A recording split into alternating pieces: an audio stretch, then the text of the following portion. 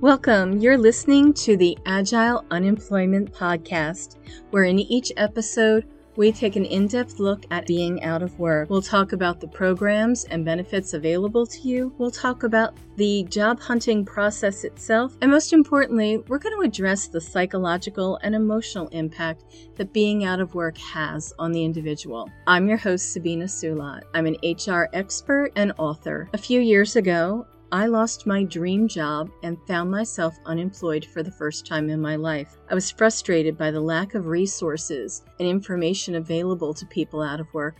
But more than that, I was just stunned by the fact that we don't talk about unemployment. I took my experience and I turned it into a book, and I now coach people to build resilience while they're out of work. If you are out of work, if you recently lost your job, or maybe you've been unemployed for a while, or maybe you're just afraid that you might lose your current job, this is the place to be. We're a safe place where we can talk about all aspects of being out of work. We can answer your questions, and we can help you build resilience so that when you go back to work, you are stronger and more confident than ever. So let's get started. Hey everybody, it's Sabina. Thank you for joining me for the podcast. I am super excited for today's guest, and those of you who have written to me and said, you always say you're excited about the guest. It's my podcast, and I get to bring in whoever I want. Today, I am extremely happy and honored to bring in my friend, Phillip Migyanko. And Phillip, welcome. Thanks for having me. I'm excited too. You should Yay! be excited. Good. We're both there on board. For anyone listening, full disclosure, as you probably know, I usually have my friends on my show, which is great because I have some very talented and great friends. Phillip has an amazing background, and his appearance today comes from a conversation we recently had. What I love is that Phillip is on this mission to change the way the world thinks about and does work. Sounds familiar. And the whole idea is to help people thrive in the workplace. And this came to him honestly. Growing up, he got his start in a family landfill business. And then when they sold that and he went into his own career, he spent a lot of time in human resources and recruiting, mainly in manufacturing and tech spaces. And that helped Phillip get that interest for finding out how people could find meaningful careers. This led to him to become a career coach and to look at honing his own coaching and leadership skills at an organization called Happen to Your Career. I love that name so much. Phillip has this extensive knowledge about career development. Most of my friends are super into development like me. I think that's a common friend activity for us. I think Phillip takes it to the next level. And he practices what he preaches, where he's refining his coaching practice to be very one-on-one, future-driven with mainly executive coaching clients, but anybody that is lucky enough to be coached by him. It is, of course, called the Migyanko Method, and that's also the name of his self-branded organization. He's dedicated to coaching leaders and individuals to hold space for and engage in better career conversations, and also to help companies understand the importance of modern career development plans. How is that for an intro? That was really good. I think, yeah, that was really good. I appreciate it. It's the Happy Your Career is a great name of the company, and I like being included in Sabina's friends of development people. Right on. I think you and I both knocked it out of the park in our network development. I look at both of our networks, and we share multiple people in our networks, and we did a really good job. You know?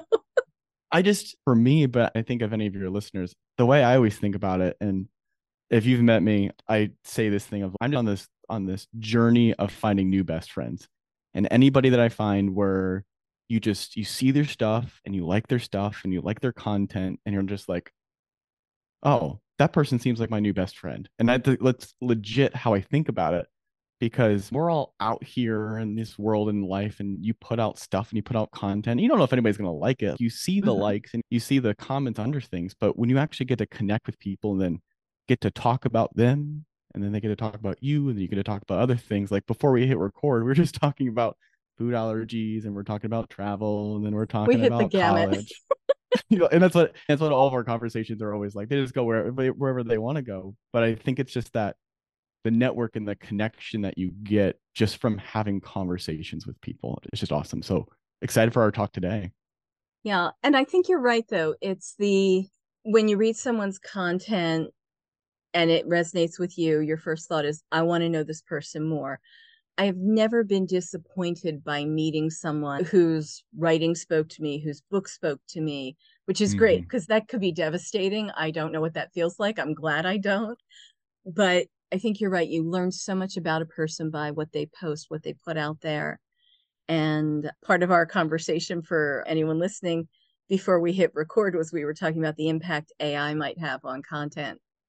And we're both firmly in the camp of you can't fake being human. You, So then our careers are in trouble. we're all in trouble at that point. We'll just keep riding that train till we get there. There we go.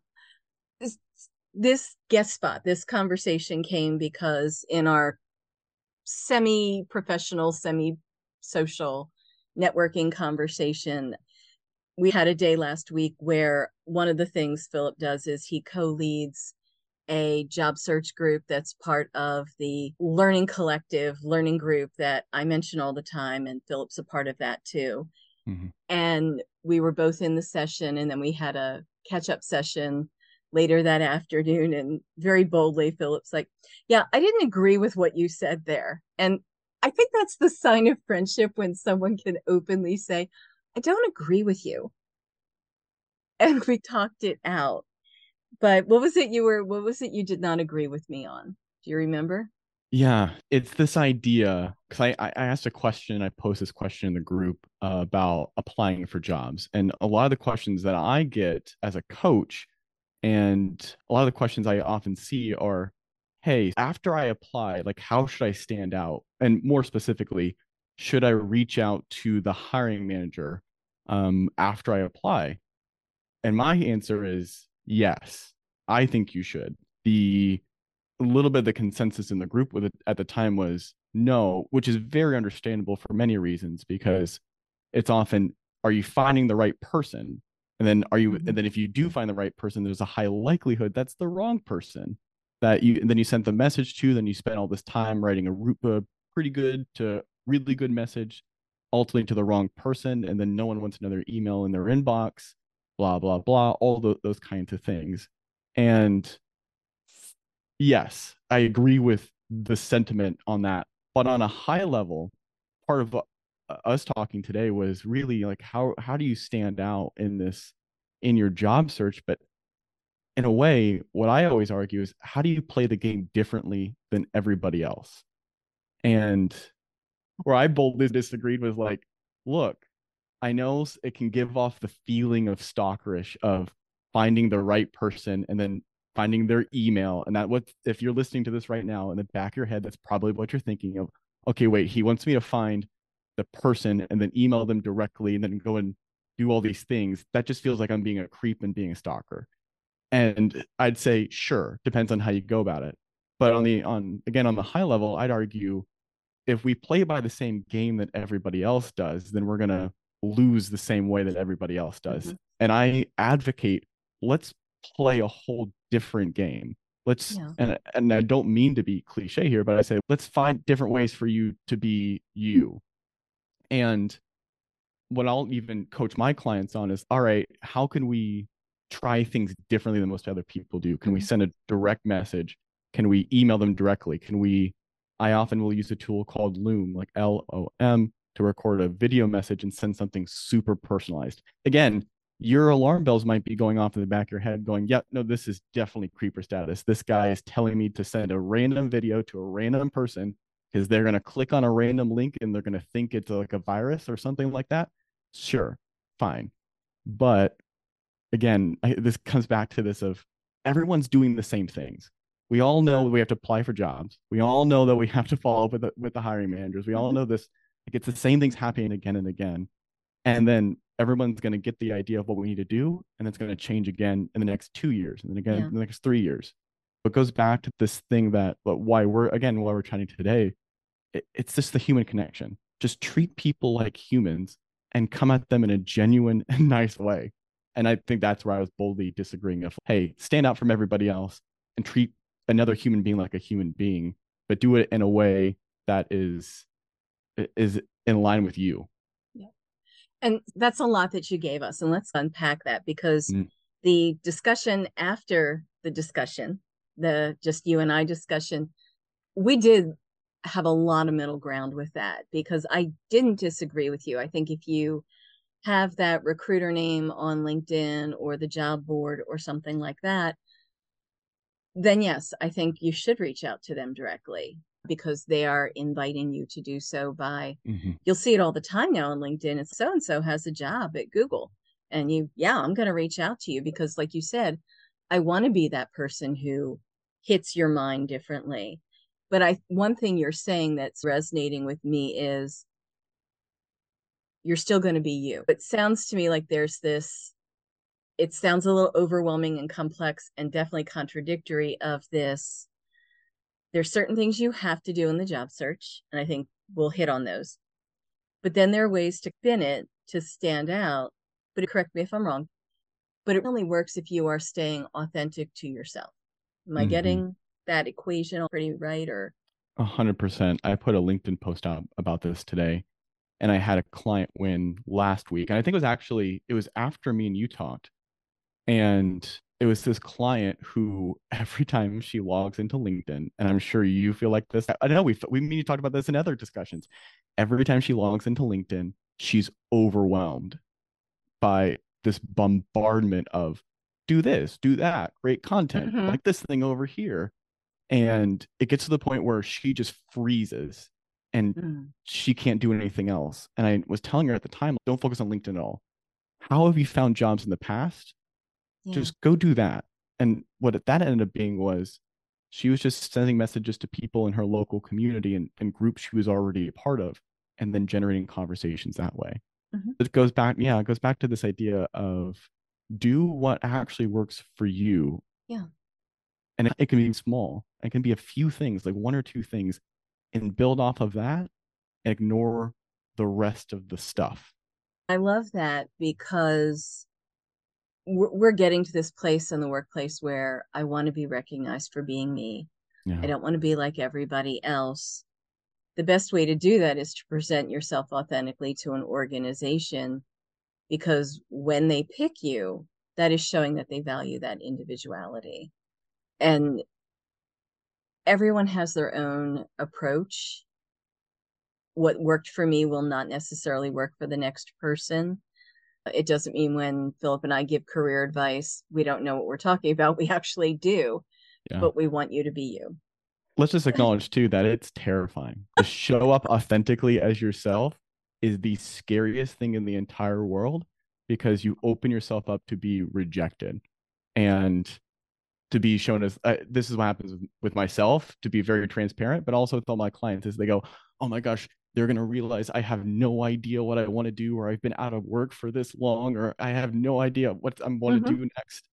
And that's okay because spoiler alert, most people have no idea what they want to do, including the people who were talking to you and hiring you. They have no idea. It's what I often have to tell my clients, and this is something I've actually been working on in the last year myself, is being okay showing up with not having all the answers Mm-hmm. and being okay with that. And then being open to asking questions like, hey, I don't fall 100% in line with probably Yeah. the job you're looking for, but tell me more about that insert thing, like having to work on strategic plans. I don't know. Tell me more about what you're wanting there. And they go, oh, okay. I haven't done anything like exactly that, but I've done things similar to that. Or this is how it seems like in the past or something. Can I interject here? You Yeah. can't do that on an email or when you submit your application. That Mm-hmm. is, you're so clever. You've circled right back to you do have to reach out and have that phone call. And those questions could be part of your connection email, that sort of thing. And I love that. And I agree, it's very hard to put yourself out there. I would say this from my own experience. Like, I remember my very first LinkedIn post. It was such a big deal. And I put it out there and terrified. Did I do it wrong? Are people going to make fun of me? Are they going to troll me? And when the day's done, and I don't mean this in a nasty way, but no one cared. It didn't change the world. I think five people saw it and they were all my friends. I know. I love that. I love that. And It's this. and another person in our learning group talked me through it, Oh yeah. and they point blank said, do you think that everybody in the world logs onto LinkedIn and your post is the first thing that they see? I'm like, yeah, okay, now I don't. I have to tell it to my clients so much. They are like, I'm gonna post these things on LinkedIn, or I'm gonna change my job title, or I'm gonna be becoming more active on LinkedIn. And then my employer is gonna see that and they're gonna be like, oh my God, they're gonna see that I'm or whatever that might be. And I go, yeah, hey, you're not that special. I appreciate it. I'll go like your stuff, but you're not that special. There's another story that I have. I was in a meeting with one of my coaches, Liz, and we were in this meeting, and then she stopped me at the end of it. We're like, we're all talking, we're trying to ideate and things. And albeit I'm only halfway there. Like I didn't prepare for the meeting. I slept like crap the night before. I was not at my best that day. And I remember Liz at the end of that conversation, she took me aside in Zoom World. She took me aside in Zoom World. She's like, hey, Philip, was I interrupting too much in that meeting? Please, you can tell me. And I looked and I was like, Liz, I have no idea. I was thinking about myself the whole time Mm-hmm. about how tired I am, about how much I didn't prep, how much all you thought maybe I was an idiot here. And I think that's the thing about the story too, is like most people are thinking about themselves. And Yeah. you can put all that stuff to the side and get back to what works for you. I That is true. I used to do this presentation class where I would teach people how the basics of writing a presentation, and they were to come in with a presentation, and they had to give it in front of the whole class, and people got to sign up for where in the batting order they wanted to be. And it was always the extremes of I want to get it over and done with, or I want to go dead last. And I would tell people, here's the thing: anyone who hasn't gone yet is doing their presentation in their head while they're pretending to listen to you. And everybody who has gone before you is Monday morning quarterbacking their presentation in their head. No one's listening to you but me. And people are like, why did you wait till the end of class to tell us that? I'm like, because it wouldn't have changed what you did. That's the best. But I think it's also that comfort zone thing. Mm-hmm.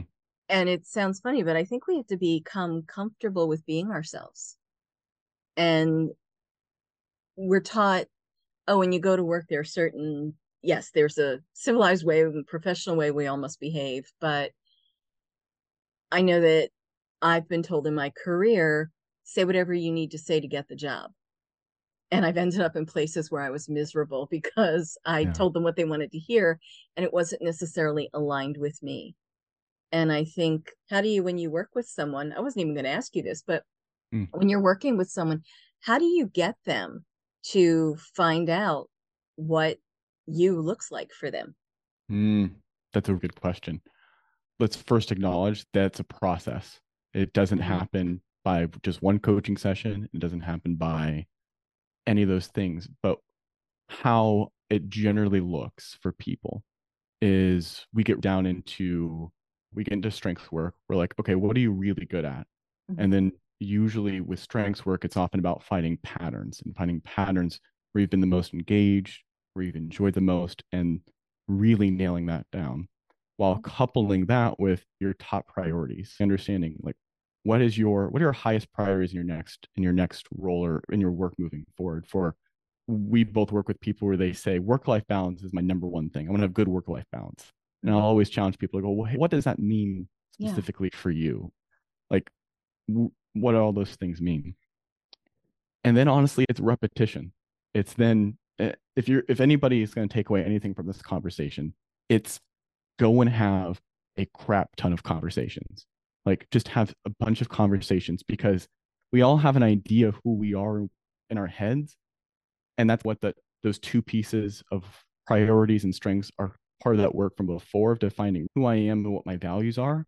But as you go out in the world and you battle test that, it's often challenged in those things. And it's through conversations with a coach or with your mentor or with other people who you've never met before, because you're having to work these things out and become more comfortable with the person who you already are and who you want to become.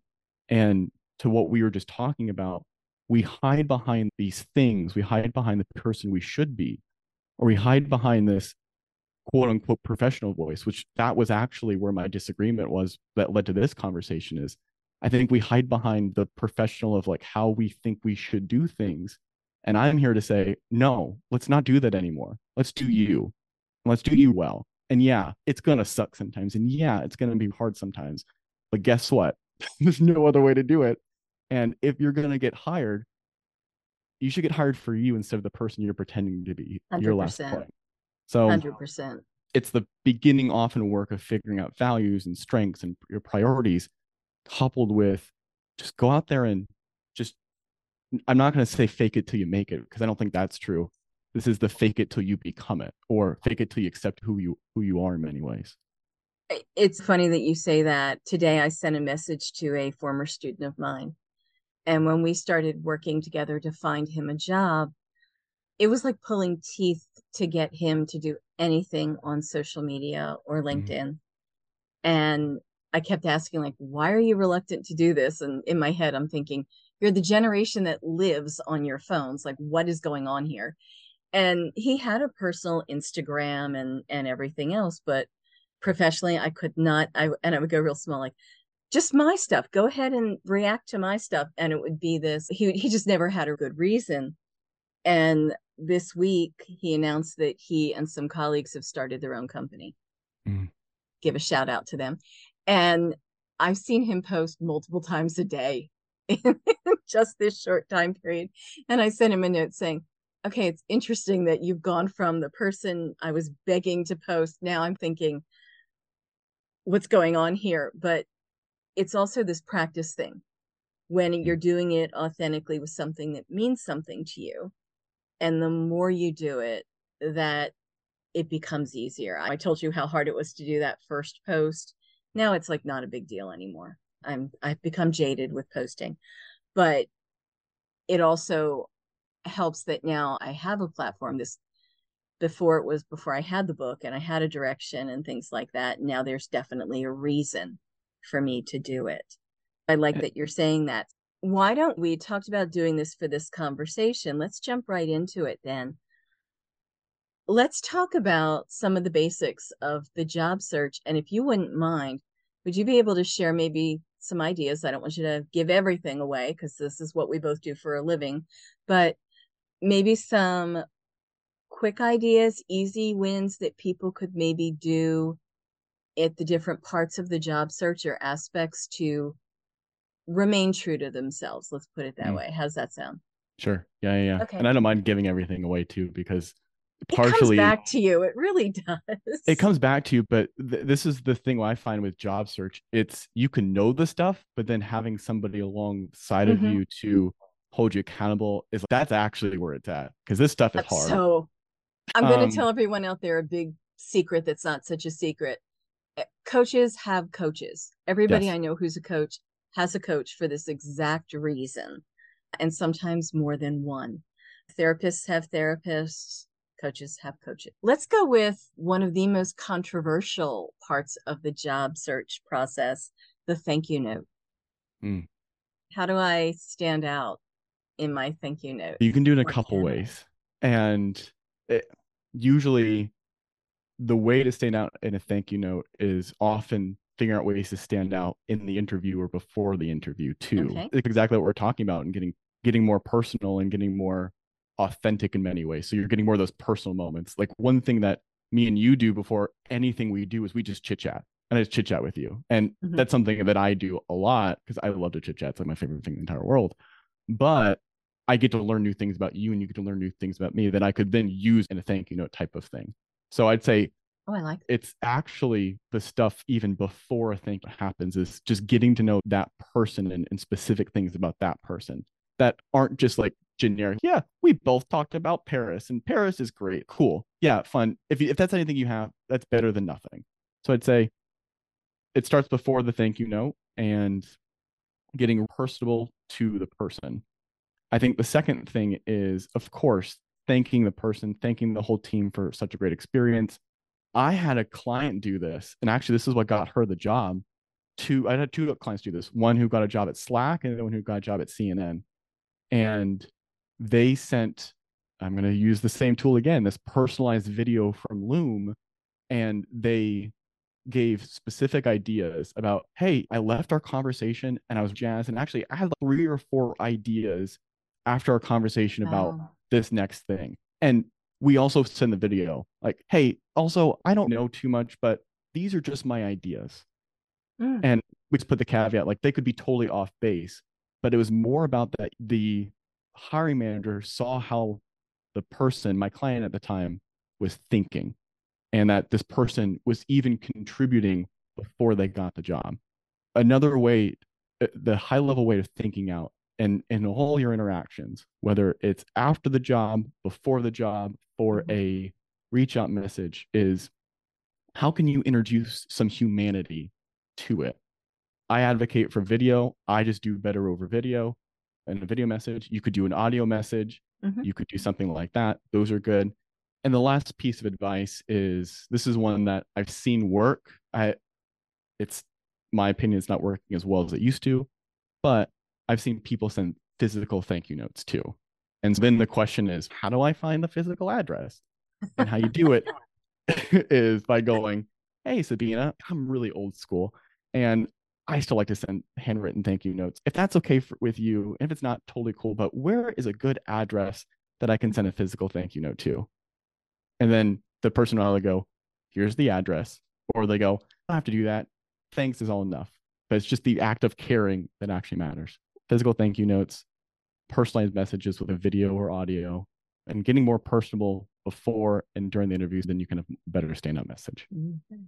Wow. I love the video idea. And Mm-hmm. I'm embarrassed to say I would have never thought about that. Now I'm going to tell people it was my idea. I wish I got some royalties from Loom because I use them all Uh, the time. I'll send them a letter and suggest it. So let's go to there are some things you have to do in today's job search. Mm-hmm. And one of them is in most cases, even if you apply on a corporate website, an organization's website, you have to get past their applicant tracking system. So that means your resume has to follow a certain format, use certain words, etc. But how can I bring myself to my resume, that double-sided piece of paper that summarizes my professional career? How do I bring me to that? Mm. I love that question. It's the question I get all the time. And I tell people ultimately it's an 8.5 by 11 sheet of paper. It will always fail at that question. It'll Mhm. always fail in telling who the wonderful person Sabina is or the wonderful person that you are in so many different ways. So in my estimate, what you have to do is make sure you're getting straight to the point on the top of the on your top of your resume.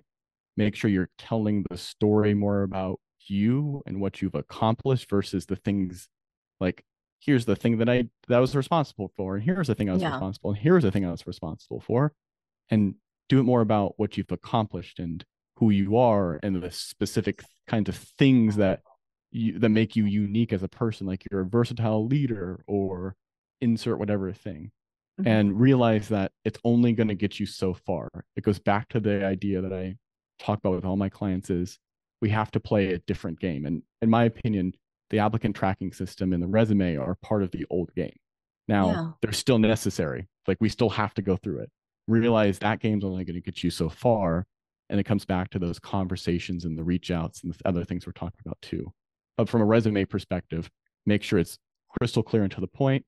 It does a good job of telling who you are and more of your story that gives people a reason to care about you and highlight the things you've accomplished, not the work that you did on job description, but the things you actually accomplished. I like that.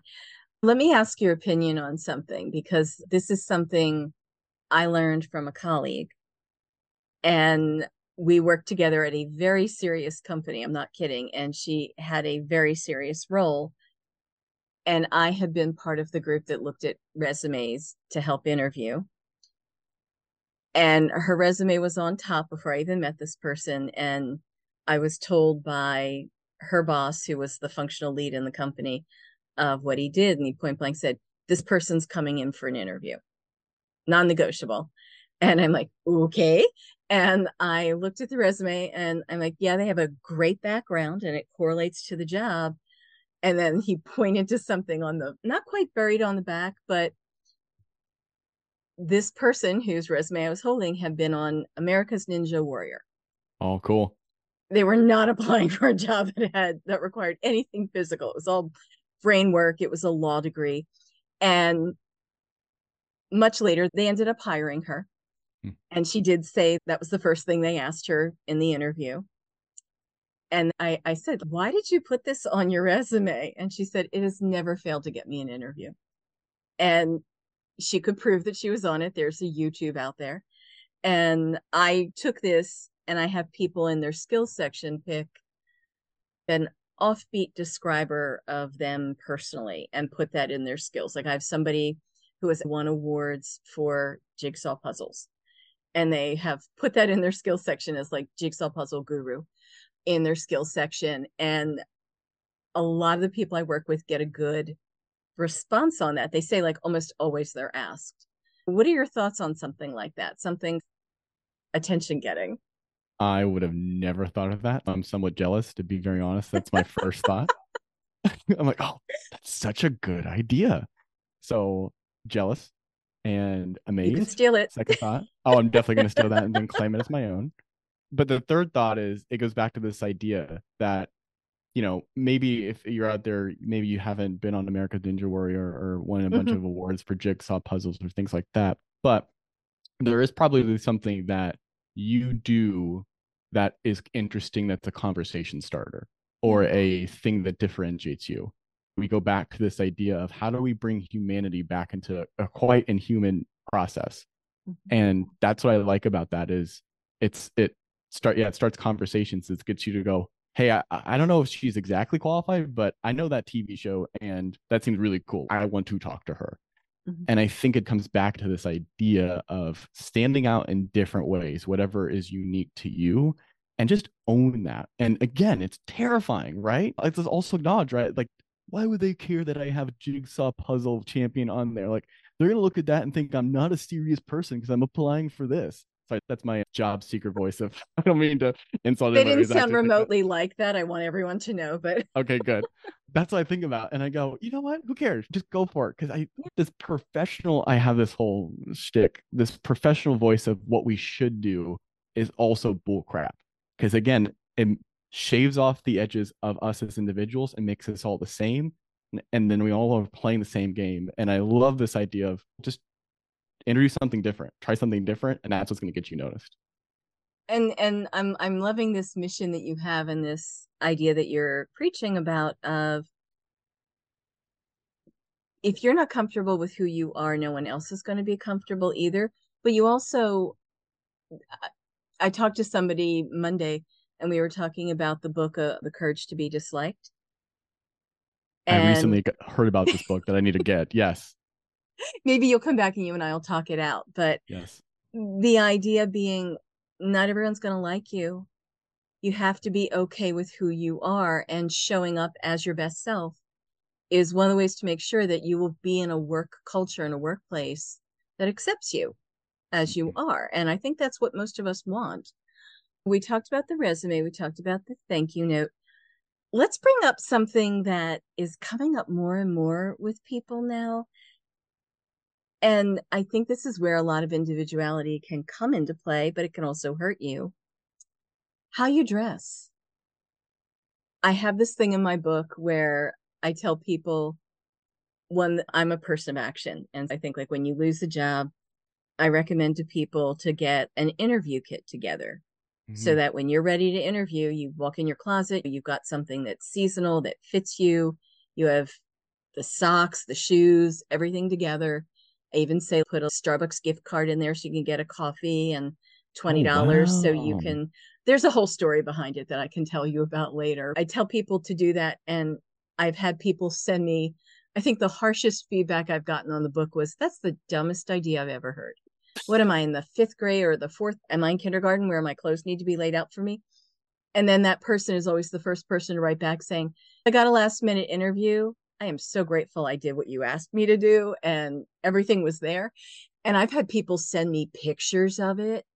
But what I haven't thought about is, I've always told people, go on the conservative side when you're interviewing, because some things are hard to come back from, especially if you've dressed not inappropriately for the workplace, but incorrectly.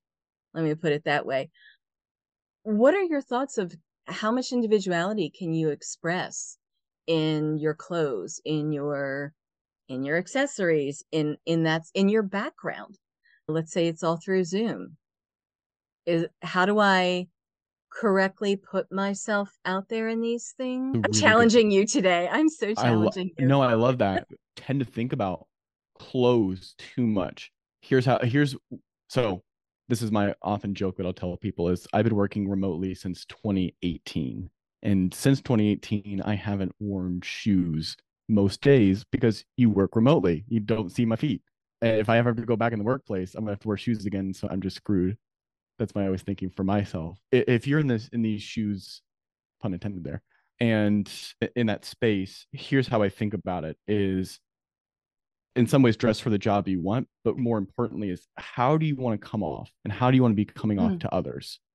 And me and you both work remotely. We live in Zoom world. And I think it's also this idea of we live in a world now where you are not just it's not just your clothes appearance, but it's also your background and it's the box that we live in. The Zoom box is what I call it. So me and you both have very good backgrounds. I've designed mine to have a bookshelf behind me, all of those things. I think it goes back to this idea of how's your Zoom setup? Mhm. What's in your background? Is it distracting? Are you getting distracted by other things? I'm moving it on beyond just the clothes and Yeah. going think about this from a bigger perspective of what's your setup look like and are you giving the appearance of being organized and put together or whatever that is that's going to be incongruent with that organization. By that time you probably have met people before you've gotten there, or you've done enough research on the company to know, okay, these people don't care like if I wear a t-shirt for the first or second round of interviews, or hey, I'm going to be working for a law firm. So if we or a bank, we probably know for law firms and banks, you have to have a certain dress and that type of stuff. I think it's very individualized for the person, where they are, and the company or industry they're going into. Mm-hmm. No, I like that. And you bring up something. First of all, Philip has a lovely background. Very It's hard on very me. erudite. The books are actually color coded It's a to trend. Yeah. be together on the shelf. And I will say this, I've noticed other people in our learning group copying that. You're quite the trendsetter. Oh, I copied from other people, but thank you. You know what? Let's just say maybe it's like a collective thought that's happened throughout the world that we know, and something like that. But I appreciate that. I know we don't share video on the podcast, but if you have a Zoom call with me, my background is a picture of my book cover. And I didn't think anything of it. Usually I have a gray wall and I just put it there because I lug this thing to book signings and speaking engagements and things like that. And I put it behind me because I was wearing gray one day and I'm like, gray on gray doesn't look too good. I have the book behind me, and two people at the same time told me it was a power move. And I never thought of it that way. I'm like, I'm just hiding a gray wall, but sure, I'll take that. And it is a reflection of me, and I'm happy to do it. But I think it's that mindfulness of to mindfully be yourself, which I don't think a lot of people do. I think you're onto this whole new frame of thought here. It Um, it's mhm. this idea of yeah, mindfully being yourself, but I'm finding this trend happening a lot. And I don't know if it's generational or whatever, but I think now as employees heading into the workplace, we have an expectation, good or bad, to be more self-actualized at work and in our workplace. We want to be accepted for who we are. Mhm. And again, for better or for worse. And does it happen at every single organization? Yes or no? And I think initially going in and then expecting them to already accept you and all that stuff isn't realistic, because then you got to form the relationship over time. But Mhm. also, if to your point earlier, if you don't know who that is, or if you don't accept it, then it's hard for other people to do that. And it's a journey that happens over time, and just getting comfortable with who you are and the person you really want to become. I like that. I like that. Now you've opened the door to something I would like to hit on. I think we could talk about all of these things all day, and we're probably going to come back to it in another conversation. But let's say I've successfully been me and stood out in the job search and the interview and my video thank you note, and I am hired. I start the job. I like that you said you have to start building the relationships. How do I keep this trend of being me while still showing that I can blend in well with the culture? Because I'm on probation when I start. They're gonna decide whether or not they want to keep me. What is some advice you would give to somebody going into work? I'm back on the job, and keep in mind a lot of people listening to this haven't had a first day of work in a very long time. How do I do all that? How do I? If you haven't been back to work in a long time, I worked with a client. He was a high level Silicon Valley executive, and he hadn't been back to work in 15 years. And I told him, just acknowledge, and if you're sitting in that shoes, if it's 15 plus years for you, or if it's 15 minus years for you, or whatever that might be, just acknowledge it's a little bit of a learning curve, right? You are heading back into work. And if you've been out of work for a little bit and you're going into a new environment too, that there's some learning curve there. Let's just first acknowledge that. Be patient with yourself. Be patient with yourself in that it's hard. You're having to meet all new people, having to figure out all new systems. You have to figure out where things are, or where things are in their virtual world. And also remember a lot of people's names, but then apologize for not remembering their name, and then try to figure out, wait, what do they do? Oh, that's right. That's what they do. It's a learning curve. First of all, be very patient with yourself. I think the second thing is make sure you are clear with whoever your hiring manager is, or your onboarding person, or whatever that is, of what's your 30, 60, 90-day plan look like. What is Mhm. that? What's that process look like? Again, it's a learning curve. You have to ease into it. If you know that you're on track and you know what you're doing, that helps at least get this idea of, okay, I don't have to focus on all these 15 things I know I'm going to be doing later on. I just have to do this and do this and do this. Often in the job search process, in the onboarding process, or whatever, as coaches, we spend a lot of time telling you, don't focus on all the 15 million things you have to do, and just focus on what you have to do next and next and next. And I think that's the other thing I'd probably tell people to do, is just get a clear idea of what does good look like in the first 30 days and 60 days and 90 days. And then, like we were saying, I think the third thing is just conversations. Just try to meet as many people as you can, whether it's in person or on hybrid. Take this idea of messaging people and just connecting with them one on one. A lot of good organizations do that. They'll introduce people, or they'll Mhm. have, I know my last organization, we had lunches, and of course, being me, I was like the head of the welcoming committee, and I was the one who was welcoming people in, and I'm always that person, because I like being that person. I was we had initiatives like that, but the people who always did well were the ones who took it upon themselves to meet as many people as they could, Mhm. because it eases the learning curve who to reach out to in different places. And in most organizations, when more people know you, especially early on or through the days, then you're going to gain more opportunities or gain more trust. Okay. I like that, and I really appreciate you saying it's.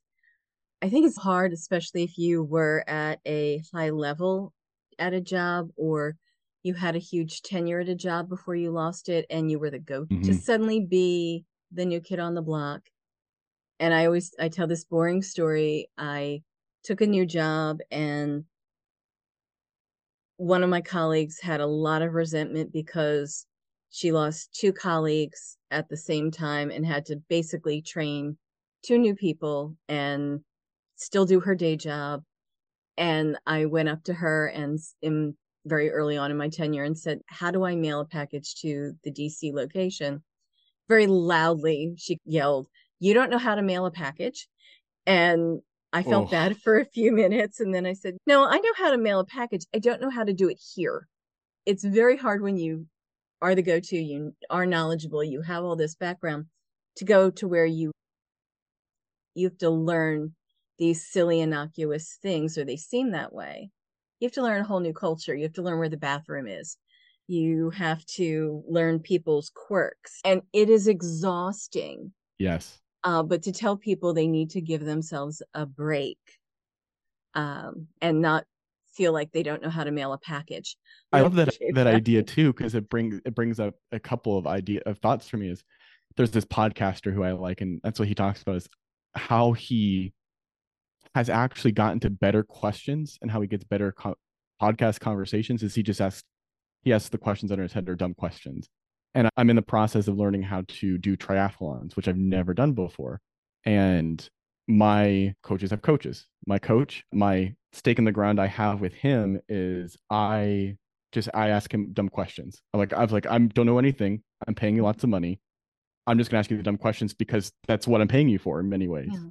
I think it's again goes back to this idea that I absolutely love that you said of be okay with asking stupid questions and looking stupid, because at the end of the day, I'd rather know it and look stupid versus not know it and get 30, 60, 90 days plus in and go, I have no idea where to mail things.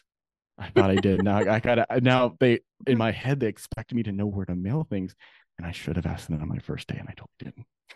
And I think the person who puts the highest expectation on us for knowing everything is us. I will tell you, writing a book, you dare to write a book because I'm declaring myself the expert in this. But then I know unemployment, I didn't know writing and publishing a book. And there were many moments where I'm like, why am I doing this? And I tell people the easiest part about writing a book and getting it out there is the actual writing. It's Mm-hmm. everything else, because that's not what we know how to do. And giving yourself, like, I love how you phrase it of your learning should be, you and I are both learning folks. So it should always be like, we should always be learning. Learning should be the most champion thing in the world.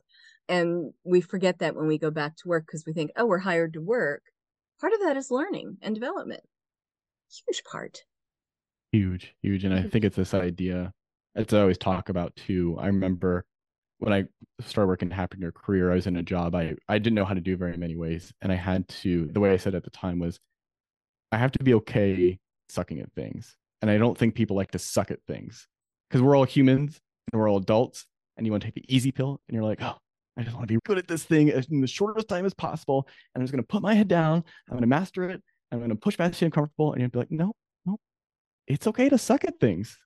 You just got to suck at them for a while and just be uncomfortable with sucking at something, especially when it's new and it's scary. And if this is your first day on a new job and you've been employed for quite some time or even a month, like be okay sucking for a bit. You'll be That might, fine. The world keeps turning. we might have to have t-shirts made that say that, but that would get us in a whole lot of trouble. So what you're saying resonates with the learning person in me. I don't know if you're familiar with situational leadership. Mm-hmm. For those of you who don't know, it's this model of how to coach an employee, but there's a thing called a learner two, which is when someone realizes what they don't know and all that initial enthusiasm. That the first day of work, I used to love doing orientation because it was like the first day of school. People are dressed up, they're on their best behavior, everything is amazing. And then reality comes in and people realize they don't know how to mail a package and things like that. And that's when you lose people, is when they realize they don't know how to do something. And this goes into my next question. This is where hiring managers need to do their job, like setting up those one-on-one meetings and the welcome lunch and things like that. There's a purpose to these things, people. It's not just a free meal. And recruiters also have to keep that in mind. I've talked to many recruiters and I tell them, like, there needs to be a special kind of hand holding with someone who's been out of work for a while because they're beaten down. So you now have the floor to talk to hiring managers and recruiters. What are some things they can do to make it okay for someone to be themselves, to be, what can they do to make it okay for me to be me or you to be you? Oh man. Yeah. I have also a lot of friends that are recruiters, and that's asking a fish not to swim in some ways of, hey, can you just Mm-hmm. stop being a recruiter for a little bit? So just if you were on the job seeker side, realize that recruiters are recruiters. Their jobs are to find square pegs for square holes. That's their job. Ooh, So I like that. that's what I mean. That what happens a lot, I find, I don't know if you find this, is people often use recruiters as career coaches. And you're like, no, that's not what they're Mm-hmm. for. They'll go, oh, they told me I'm not going to be good at this. And then I'd ask them what they want to do and things. Recruiters, they, how they, their incentives, again, are to fill slots. Yeah. And the better that you fill the slot or form a relationship enough where you can form other slots with them in the future, that's where you're gonna go. And if you're on the job seeker side talking to recruiters, I tell people be as explicit as you can about I want this, I want that. We had somebody come in our job search group that were talking about, and that's what he was talking. He's advising our group was to be explicit about your priorities, what you want, salary, are you willing to move, all those kinds of things. Mm-hmm. On the recruiter side, if I could give any advice on how to help people who are really coming at this in a very vulnerable spot, I think it is a aspect of just meeting the person where they are, and that's a high level idea, and I'll detail it and go through it. But it's this idea of just connecting with the person, understanding. Okay, it's okay. No, I get that you've been out of work, but tell me what you've been doing. What were you doing before? What are you going? What do you want to go into now? What are you most afraid about going in, or what do you think are the biggest concerns employers would have? And let's talk through those. So it turns into a very coaching relationship. And again, that's a little bit harder for some recruiters. But even if you need it from a tactical stand pieces, if I was a recruiter, I would probably, as best you can, take out 10 minutes a day or an hour a week and just see the people who are reaching out to you and then strike up conversations with those people. Like, because we know people are doing that. Now, you can't do that with everybody. So let's acknowledge that. But also, we get the people who are going to likely be at the top of your candidate pool in many ways. I think this is idea of conversations and being okay having uncomfortable conversations with people and helping people navigate the scary job search stuff. As you were speaking, one thing that was running through my head is, this is something I tell a lot of the people I work with, is that it is a two-way conversation. When Mm-hmm. you interview for a job, when you talk to a hiring manager, a recruiter, they're not just reviewing you. They're not just interviewing you. You are also interviewing them and the 100%. company that you're working at, and what you're advocating of this come as you and be you. There is almost a responsibility to put yourself out there.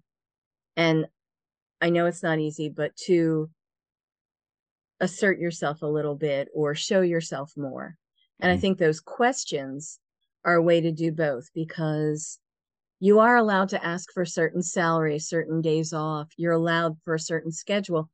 They can say no, but you do need to make those needs known. And I think that's where you start to open up the conversation.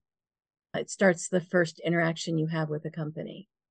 Yeah, that client that I mentioned Mm. who was a Silicon Valley executive out of work for 15 plus years, he'd be okay with us saying this, but of course I won't give too much personal information, but he had a bad divorce and he suffered with alcohol and drug issues. Mm. And he was part of AA and he eventually got a job, but how he got a job was he connected with one of the hiring managers there Mm-hmm. who also had drug and alcohol issues, who recovered from them.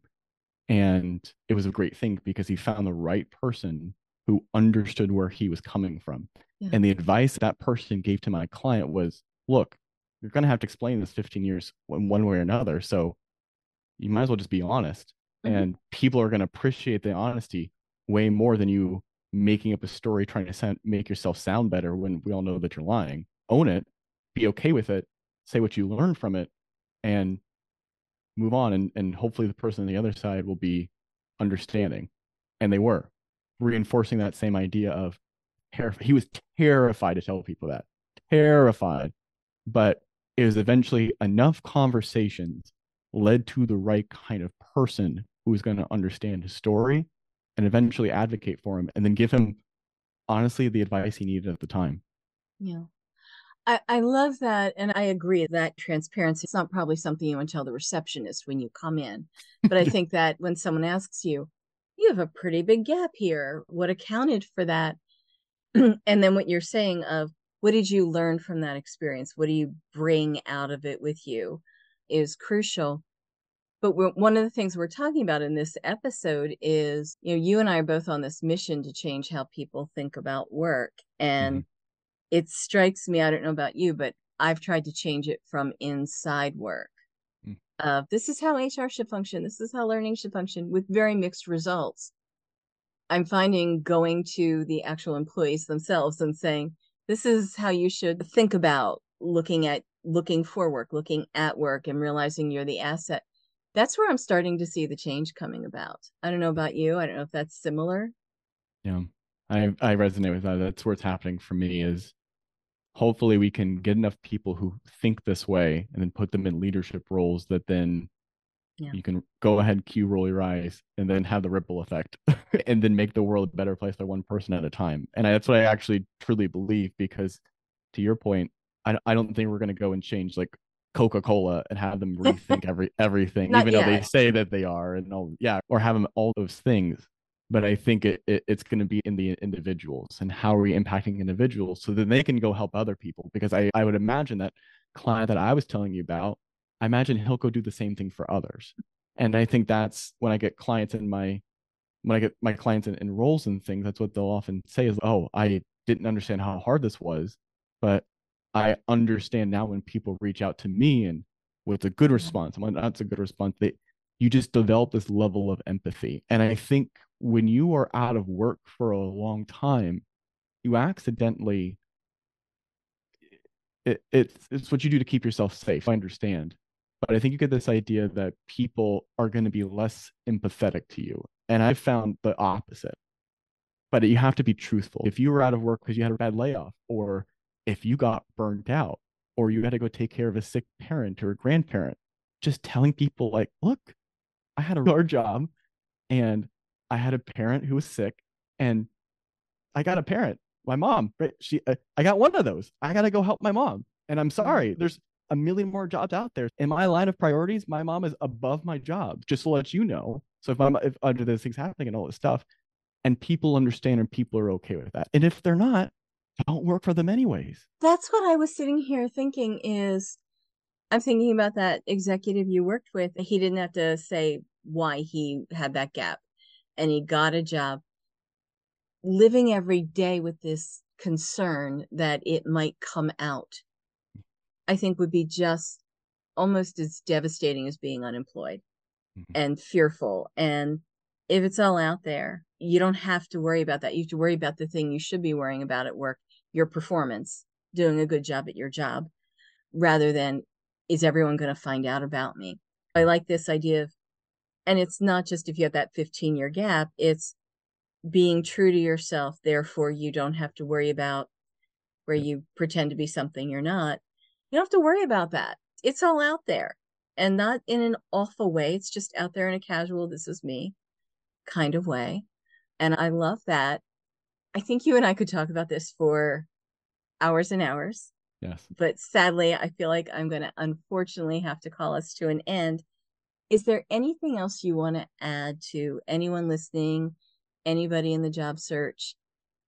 A last tip on being uniquely you, anything to anyone who's maybe dejected or maybe they didn't follow this paradigm and now they're in a workplace where they're covering. Anything else that you want to end with today? That was a lot. Oh man. Oh, no, you're totally okay. Because I was thinking about this question earlier and I had a lot of pieces of advice. I'll mention some of them at a high level, but here's the thing is keep going. If you're listening to this podcast, more than likely you are a hard worker, period. Like, I don't even know you, but I bet you're a hard worker. What that often means is it's just a matter of time. you'll get a job someplace. You don't have to worry about that. But what you do have to worry about is getting back into the situation in which you were not in a great job as before. So you have to actually act differently and eventually become more of the person who you are, which maybe is a different person. And just acknowledge that this job search process is an identity change. And that's hard. And it is as physically, emotionally, and spiritually demanding as everything. Know that it's a process. Know that you have to act differently, but act differently in a way that's going to get you closer to who you want to become. And that's also to say that this is work. And I know I'm a career coach. I know we're talking about careers in here and we're talking about all those things, but this is one aspect of your life. Make sure you invest in other pieces that aren't just work, because we're talking about being yourself and being whole people and putting American Ninja Warrior and Jigsaw Puzzle Champion at the bottom of your stuff. Make sure you're living a life outside of this job search stuff, because it will drive you crazy if this is the only thing you're working on. Yeah. You got to diversify your identity and other things besides what you do. That's one thing. And then the last thing I would add, again, if you're going to take away anything, if you hit pause, you go, oh, I hate this, Phillip, dude. It's just broken record. Conversations. Just talk to people. Have as many conversations as you can. Doesn't matter with who, because you'll find the right people to have conversations with. But it's have as many conversations as possible, because people are out there and they're willing to help. You just got to be brave enough to ask. Excellent. Thank you so much. Oh, goodness. Phillip, thank you for spending some time sharing some great knowledge with the audience. How can people find you? People can find me either on Twitter. I've been tweeting a lot. Or you can find me on LinkedIn. It's just first name, last name. And my Twitter handle is just P Migyanko. So Phillip and then Migyanko. And everyone knows how to spell that. Sorry, Migyanko. I'm sure it's in the title or in the show notes. It will be, but cool. And you can reach out to me or connect with me on there. Send me a DM. I love to help everybody. And me and Sabina were talking right before this. There are some exciting things coming on my end, and stay tuned for those things to come. But Twitter or LinkedIn are the best places to find me. Excellent. Thank you. And when those really good things do come to fruition, perhaps you will come back and talk about them? Of course. Of course. Okay. Love that. And thank you so much for your time today. Anyone listening, keep in mind, as you do this job search, one of the best things that you can do is continue to be you. Thank you. And there you have it for today. I hope you learned something or heard something today that is helping you as you are in your out of work journey, and that will help you normalize the conversation about being out of work. If you heard something that resonated with you, please show us support, subscribe, like, or comment on something. If you'd like to learn more information, you can reach out to me on LinkedIn, Sabina Sulat. I'm the only one. You can also reach out to me on my website, reworkingworks.com. You can also email me at ssulat@reworking.com. I'd love to hear from you. If you want to know about private coaching, more about the book, more about the podcast, I wish you luck in your getting back to work journey. I hope that you've learned something here that, if it hasn't made that journey a little shorter, it's at least made it a little easier. Until next time, thanks for joining.